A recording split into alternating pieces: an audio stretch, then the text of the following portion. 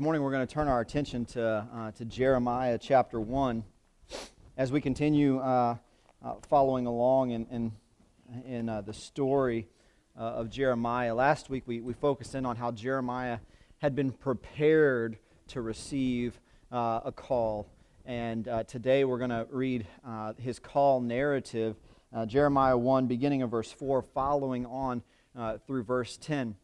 As you're turning in your Bibles there, I invite you to think about this series that is called Cultivate, that began in a focus on what God has been about the work of cultivating over the course of these years in the life of covenant, really identifying for us what our priorities are and setting those before us and how those will continue as we move forward into this next stage of the ministry we're sharing together. But then this turn last week and the weeks that will follow is looking at individual call and what God has been cultivating, what God is cultivating in your life today, and how God reveals a pattern of behavior for us in the story of Jeremiah. So beginning in Jeremiah 1, verse 4, together we hear the word of the Lord. Now the word of the Lord came to me, saying, Before I formed you in the womb, I knew you. And before you were born, I consecrated you. I appointed you a prophet to the nations. And then I said, that is Jeremiah, Ah, Lord God, truly I do not know how to speak, for I am only a boy. But the Lord said to me, Do not say I am only a boy, for you shall go to all to whom I send you, and you shall speak whatever I command you. Do not be afraid of them, for I am with you to deliver you, says the Lord. Then the Lord put out his hand and touched my mouth, and the Lord said to me, Now I have put my words in your mouth. See, today I appoint you over nations and over kingdoms to pluck up and to pull down, to destroy and to overthrow, to build and to plant. This is God's word offered to us in its reading and in its hearing. So we give thanks to Lord God Almighty. Would you bow with me for a word of prayer?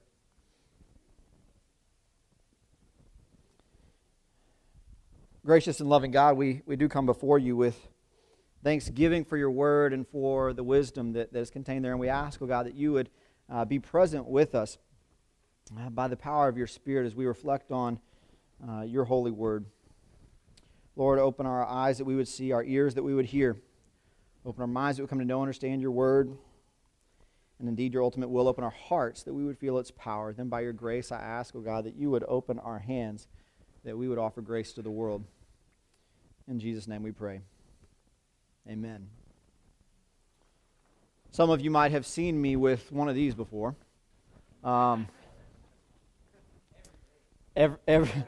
Every day that Zach sees me, I have one of these with me. This is my addiction.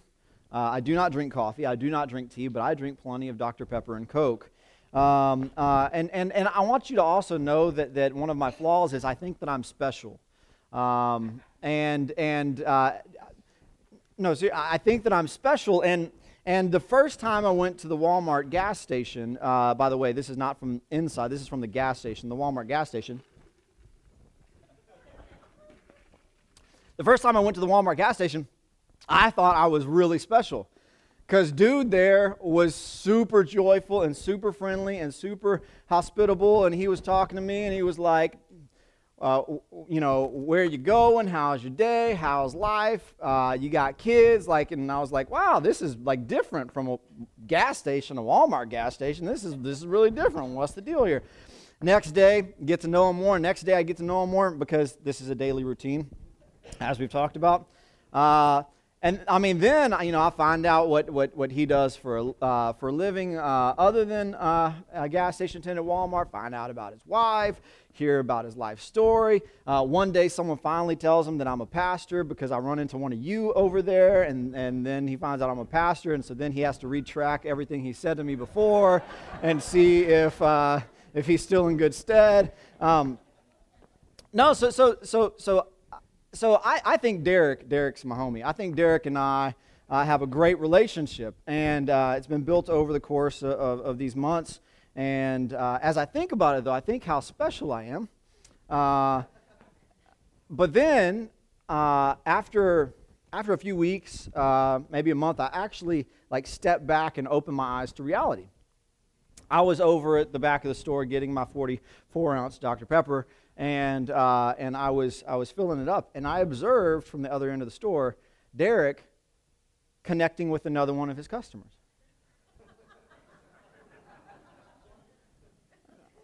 And I felt cheated on, to be honest. No, so I look at Derek, and Derek, they walk in the door. Derek knows their name. Derek knows about the family. Derek knows what they do for a living. Derek is super joyful and super happy to connect with this rando that walked in the gas station, right? And I began watching over the course of time, and Derek actually does that to everyone. Like everyone that comes in there regularly, he knows them. And I thought to myself, you know what? I wonder, Derek might actually be called to this role that he's in. Derek has a gift for hospitality and relationship that he's able to offer so beautifully and wonderfully as the gas station attendant at Walmart. And that's not something we typically put together. I think he's meant to do what he's doing at this very moment. Dare I say, he might even be called to be doing exactly what he's doing at this moment. If you end up going over to the gas station Walmart and you connect with Derek, I think you'll be blessed. But if he doesn't connect with you, then it's just because I'm special. So you know what? I love whenever God gives us that opportunity to step back and see someone that's been called to something. You know what I'm talking about? When you whoa, they were made for that. I remember Addie's doctor, Dr. Nix, over at Sterling Ridge, Texas Children Pediatrics, retired, and we were because we loved Dr. Nix, and Dr. Nix was like a fixture in the community, and we felt so comfortable with him. And so we got assigned to a new doctor, Dr. Muhi. And I remember Addie and I were in there together for an appointment, and Addie was up on the little table, and Dr. Muhi walked in the door and started asking the questions like the doctor does, typing in the computer. And then she did something beautiful. She got off the computer, and she went and sat down right next to Addie on the table and had this beautiful one-on-one conversation where I wasn't even there. I disappeared in the background.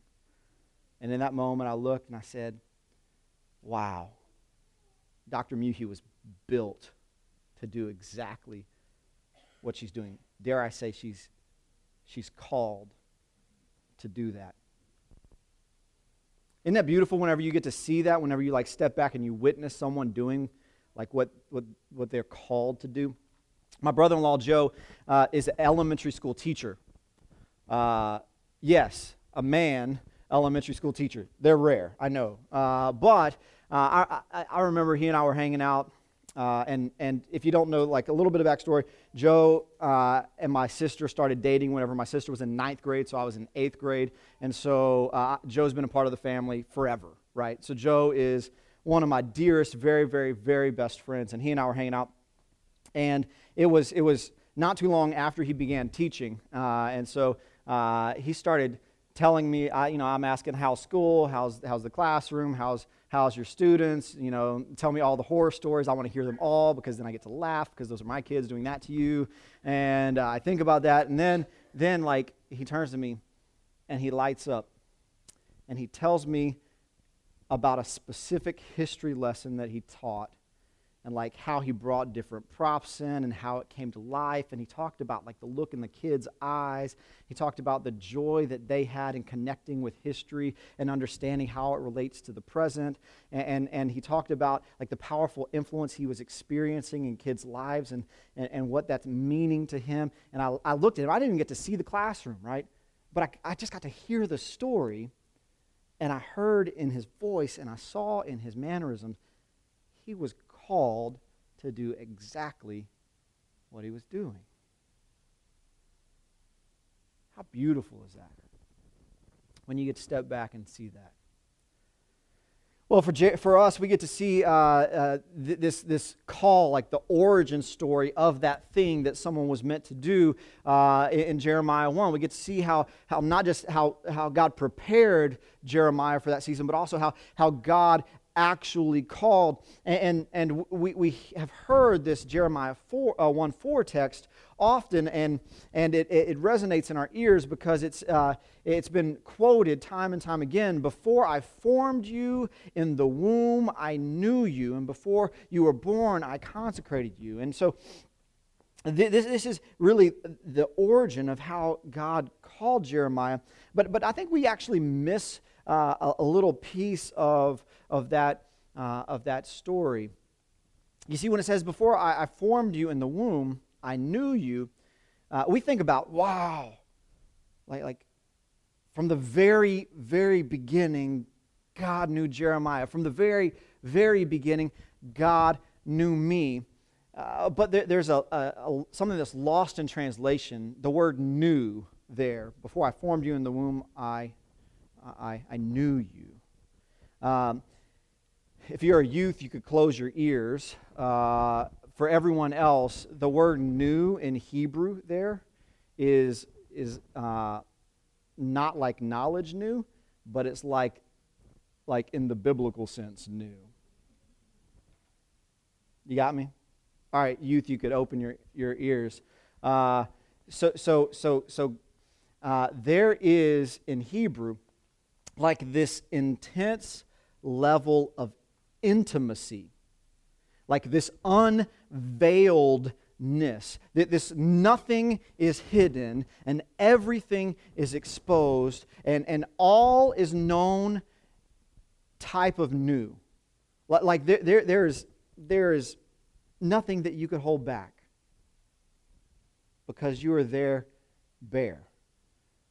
And so when we hear this and God is speaking to Jeremiah and God is saying, look, before you were even born, before I formed you in the womb, I knew you. I knew you intimately, powerfully, in great detail. It's there for us to understand that God has not created us by accident. We have not been formed by accident. We have not had purpose to our lives created by accident, but God wove that all together and knew it all intimately. And when we hear the rest of Jeremiah's call, we hear a lot of specifics that aren't about Joe teaching history or Dr. Muhi being a pediatrician or about Derek being the best hospitality that Walmart's ever known. It's quite specific to what God had in store for Jeremiah. And I want you to hear a few of those things so that we could reflect back on what they mean for us. The first is that God repeats twice in these few verses that Jeremiah is to be in relationship to nations. In fact, he's going to speak a word to nations and then he's going to be over nations. In verse 5 it says, I consecrated you, I appointed you a prophet to the nations. So what he's going to do is going to have impact on the nations. Not just a prophet for Israel, not just a prophet for Judah, but to be a prophet for the nations. And then it goes further than that. A few verses down, it's like, if you want to know more about what's going to happen, I'm going to tell you ahead of time. It says in verse 10, see, today I appoint you, not to nations, I appoint you over nations and over kingdoms. It seems a bit redundant, but I think it's because of all that's going to go on in Jeremiah's prophetic journey, in Jeremiah's prophetic ministry. You're going to know that he's going to be over Egypt and over Assyria and over Babylon. He's going to be over invasions and incursions. He's going to be over those seasons whenever exile takes place. And so as those kingdoms come in, they're now trying to influence and impact what it is to be in relationship with God, what it is for the people of Israel. But instead, God is appointing a prophet that's going to not allow their influence to overwhelm, but allow God's influence to speak a word of truth to nations beyond Israel. Well, if Jeremiah heard that before any of this even happened, talk about what it means to not just know Jeremiah, but to know what Jeremiah had been prepared for. Sometimes you and I, we receive a call, we follow through with it, and then we realize later how God had called us to just the right thing at just the right time to have just the right impact. How was I prepared for that? God knew you from the very beginning. So Jeremiah was called to be over nations, to be over kingdoms. But the calling continues beyond that. You see, it's really clearly two things that he's supposed to do. He's supposed to go, and then he's supposed to speak. He's supposed to go exactly where he's sent. He's supposed to speak exactly what he's told to speak. And the language here is quite specific. It's not you may go and you may speak. It's not if you want to, you can go, or if you want to, you could speak. It's more of that Jonah and Nineveh, you gotta go, you have to go, there's no way around it, it's happening sort of thing. The language is actually shall language. And if you have your Bibles, you could underline it, you could circle it, you could say shall, because that shall has direct and powerful implications. It has to happen. So we're about to have what is called a general conference in the United Methodist Church. The United Methodist Church has these global gatherings, and legislation is written, and it's so big and important. And whenever we write the book of discipline, this is what has to be bound and what binds us together in covenant one with another. And whenever these legislative statements are written, everyone pays really close attention to whether the binding word in the statement is may or shall. Because if the discipline says may, then it's offering suggestion. It's saying, you could do this if you want to. Maybe even, we think you should do this, but if you don't want to, you don't have to. That's what may language looks like. And then there is shall language, right? And if you use shall language, then it's gonna happen. Has to happen. No choice, period. And so anytime you read the book of discipline, which if you're an insomniac, I recommend for you, before you go to drugs, go to the book of discipline. It will help you out. So when you read the book of discipline and you come across the word shall, highlight it, circle it, underline it, because it is telling you something that everyone has to do, what we are in covenant together in. You got me? And so here Jeremiah hears very clearly this word, you shall go. You shall speak. And Jeremiah says, but God, I'm not really good at speaking because I'm just a kid. Now, we don't know how old he was. He could have been 16. He could have been 21. He could have been 12. But God came. God said, shall. He paid attention. He heard the word shall, and he said, I can't speak. And then God has a solution for that, just as he did for Moses, just as he did throughout the Scriptures for people that did not know what to say. He does this thing. God does this thing. God reaches out his hand. And I wish Jeremiah would tell us if this was like a literal or a figurative hand, because I would have loved to get an image for what's going on here. God reaches out God's hand and reaches out and touches Jeremiah's mouth. Did y'all hear that in the scripture? God touches Jeremiah's mouth. And as God is touching Jeremiah's mouth, God says, I am giving you my word. I don't care how good you are at speaking. I don't care if you think you're too young to speak. I don't care if you think that you're not going to be respected when you speak because you're so young. I really don't care what your excuses are. I said shall. And because I said shall, I'm going to touch your mouth, and I'm going to give you words, and it will be enough. It's actually a reflection of what Jesus says in Matthew chapter 10, verses 19 and 20.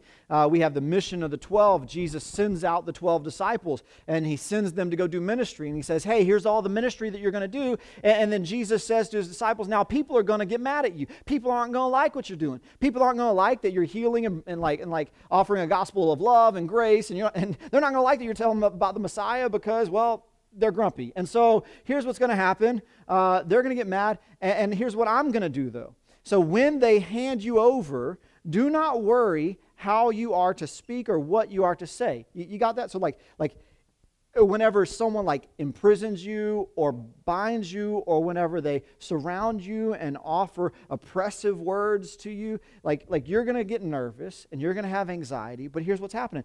Whenever they do those things, don't worry about it, for what you are to say will be given to you at that time, for it is not you who speak, but the Spirit of your Father speaking through you.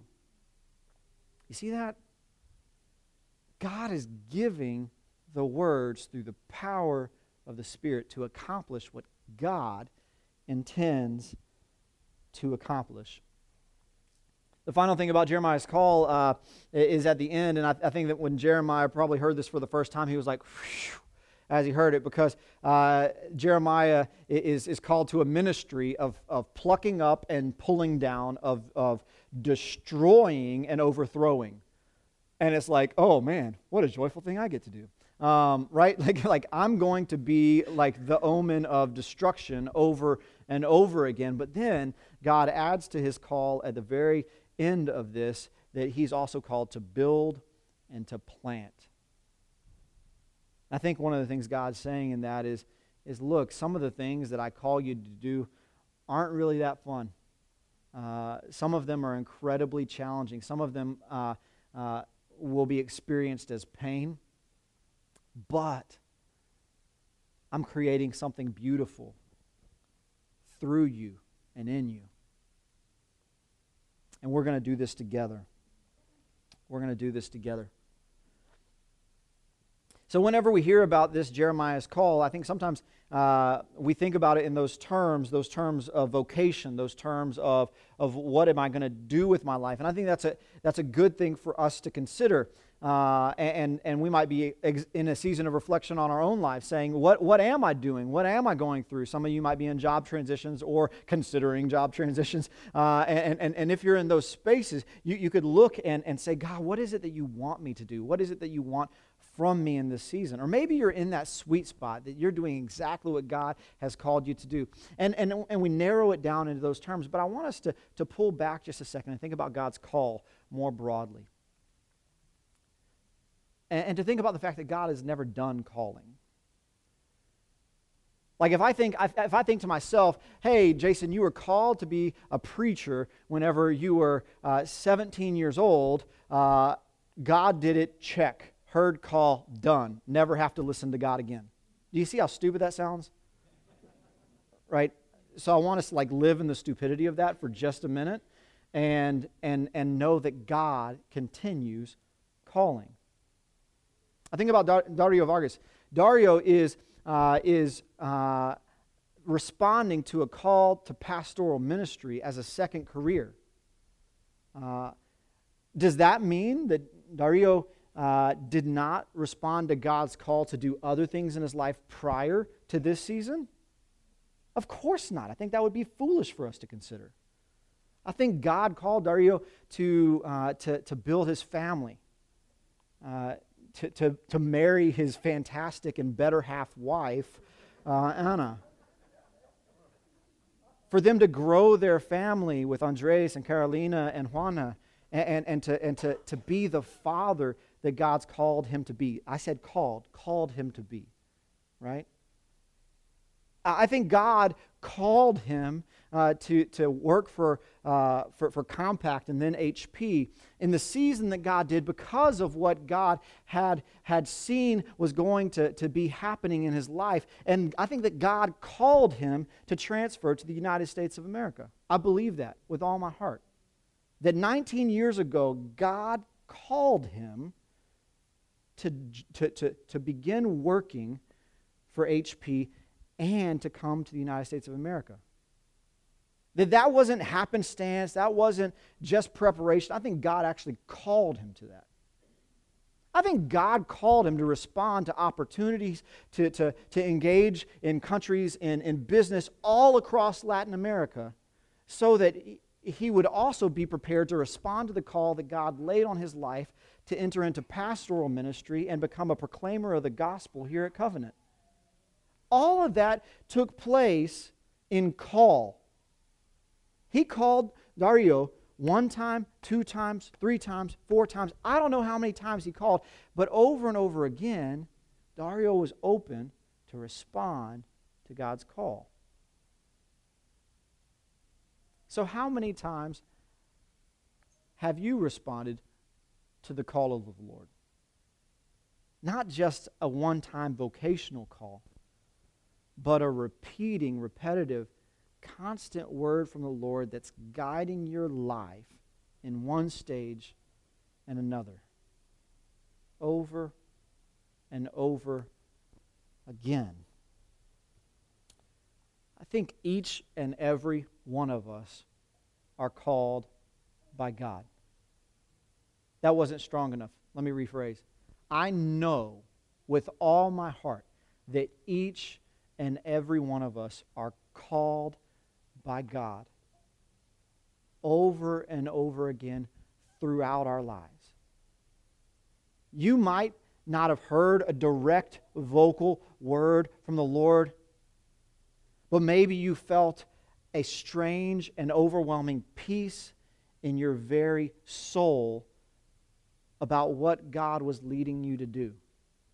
And if you haven't felt those things yet, I want you to know that they're there for you if you offer yourself in prayer and surrender to God, because He is calling.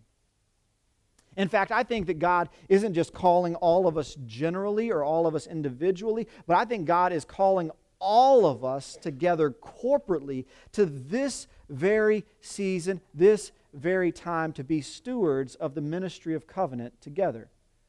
What an incredible, profound gift we have to be a part of planting a church for Jesus Christ today. This is not something to take for granted.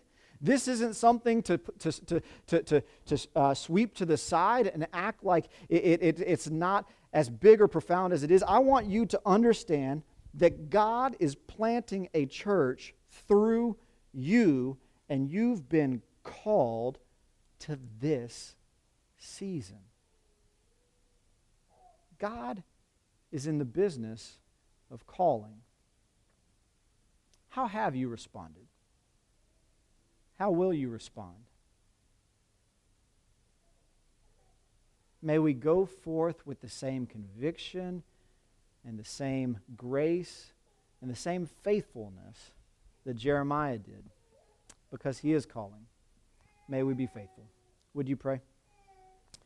Gracious God, we come before you with tremendous thanksgiving for the ways in which you call us, not just in vocation, but across our lives, in the smallest of details and in the greatest of stages. Lord, you're in it all, and so we celebrate that none of it's by accident, but you're here and you meet us. So Lord, we surrender. We offer ourselves to you. Lord, as we continue in worship and we enter into this time of holy offering, Lord, we ask that you would bless this time, that you will bless both the gift and the giver alike, that all that is done in this time would be wholly devoted to you, and that you would receive all the praise, glory, and honor and everything that is done in this time. We pray it in Jesus' name. Amen.